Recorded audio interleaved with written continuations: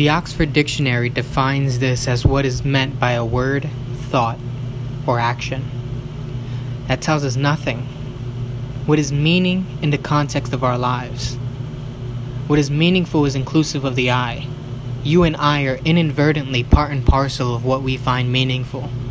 It is experienced as an underlying quality, which many understand in their experience more so than they know how to explain it. Perhaps as a side effect of select thoughts, deeds, and speech. What one like me says, thinks, and does can feel when he's acting on behalf of his determined higher good. Is there any claim to it? I take the claim. And I could be wrong in doing it. Certainly things I do by consequence bring others pain and doubt. And yet without that compass, so to speak, that guides me, without my map of meaning, I wonder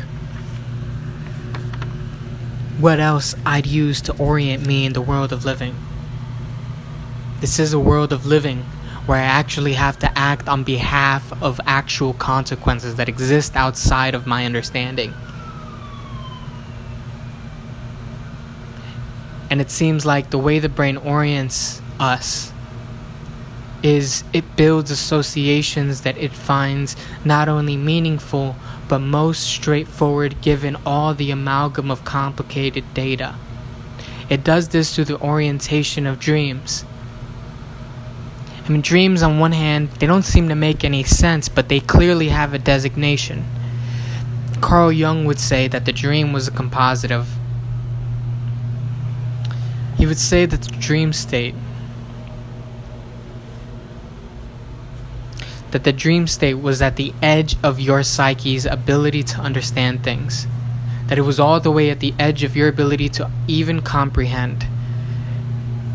And in trying to comprehend, it weaves together images, words, and other series of information in order to composite what you would assume is a picture or what you experience as a living embodiment of you acting out the dream.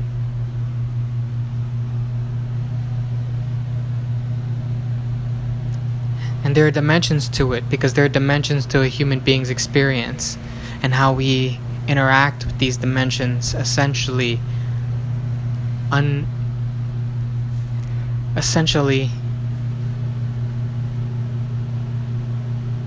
can be more or less successful.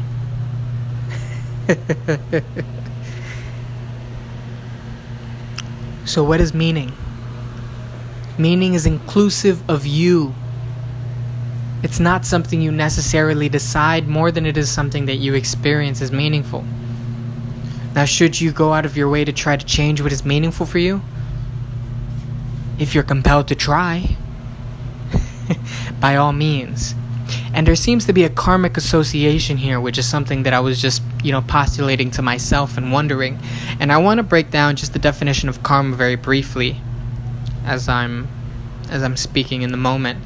Karma, it's better way, the more sufficient, more thorough way to contemplate on karma is as an amalgam of information composed throughout the universe.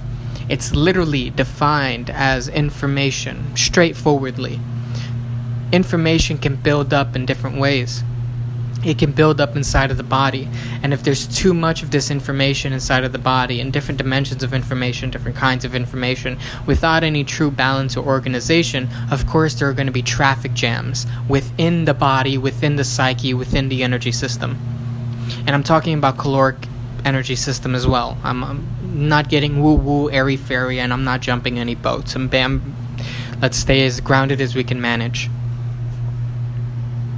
And so what is meant in the West when they say what goes around comes around, when they speak of karma, it's in part and parcel of a misunderstanding of a broader context, which is if you are shit, in the sense where if your karma is deeply conflicted, if your software of your information, if your software is inadequate, then inadequate things are going to happen and contribute to your experience. So karma accumulates karma.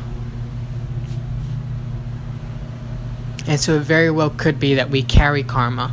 I mean, there are several types of karma, of course, because there are several dimensions of information. There's karma you inherit through your parents, through biological signaling and things like this. One example would be Holocaust survivors, where Holocaust, the children or great-grandchildren of Holocaust survivors were shown to have a different levels of cortisol, inert since birth. And cortisol is a stress hormone. So the bodies were more equipped to deal with stress because of what their grandparents experienced. So the body carries information throughout time. It carries information throughout space. And if there's a confliction of this information, then conflicting things happen. Now, what is meaningful seems to me to be an amalgam or an overlap of these several different dimensions of karma into your experience. So maybe it's a past life thing, in part, maybe like 2%, God knows. And, to contribute, there's a little bit of your parental ancestral karma, and then there's the karma you've accumulated in this lifetime, the information, the people, your experiences, the things you've thought, the things you've met, the things you've said, and the people you've admired, and so on, and etc. It's a building up. It's an overlap and a simplification, a minimalization of what is inherently meaningful. And perhaps what is meaningful is it works a lot like a compass. And this compass is meant to orient the karma back into sobriety. And so in trying to orient the body back into alignment, it ends up making amends for the let's say the tangled headphones of karma.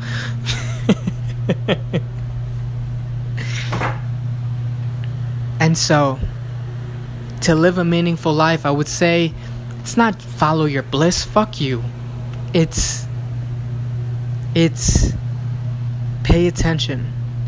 Meditate because it's one way of clearing the system, and it's dominantly, especially a minimalist meditation, look it up, where you essentially train the mind to do less things, and in doing so you achieve and attain mental mastery.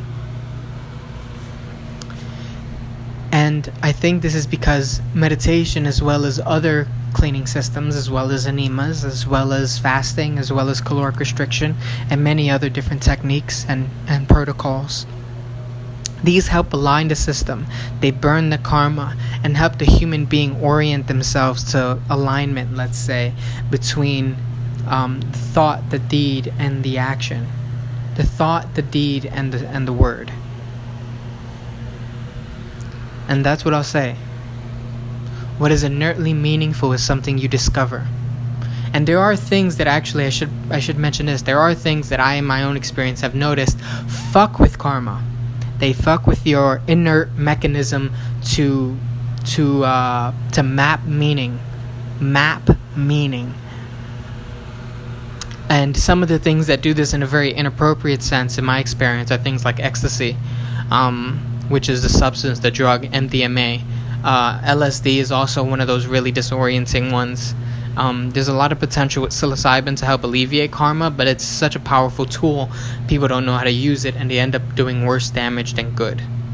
And so you have to think about karma often being associated to the nervous system. And so anything that affects the nervous system is going to affect memories, it's going to affect emotions, because all these things are on one dimension translated throughout the neurochemicals inside, neurotransmitters in your body.